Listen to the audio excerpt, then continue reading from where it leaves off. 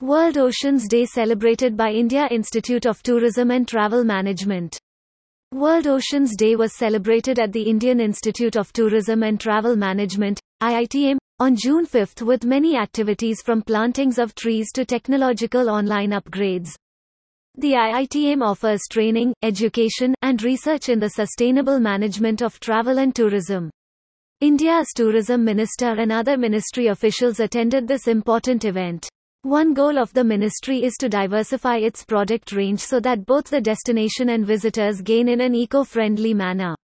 IITM is a prestigious organization of the India Tourism Ministry, with presence in several important cities in Gwalior, Madhya Pradesh, India, with campuses in Bhubaneswar, Noida, Nellore, and Goa, which offers training, education, and research in the sustainable management of tourism, travel, and other allied sectors. The focus of the event was on short and long-term gains on the vital subject of protecting our oceans.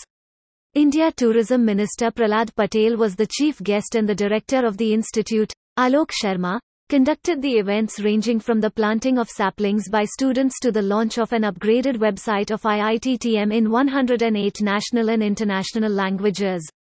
Anil Wed Tree. The Tourist Facilitator Certificate Program, which is an important scheme of the Tourism Ministry, drew much attention and the students spoke about how they hoped to gain from this. The event was attended by senior officials of the Tourism Ministry.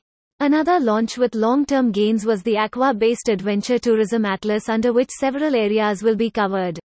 Minister Patel said at the virtual launch that several thrust areas will be launched in a phased manner, including parasailing, scuba diving, and other activities. India has been keen to diversify its product range so that both the destination and visitors gain in an eco-friendly manner. World Oceans Day reminds everyone of the major role the oceans have in everyday life. They are the lungs of our planet and a major source of food and medicine, as well as a critical part of the biosphere.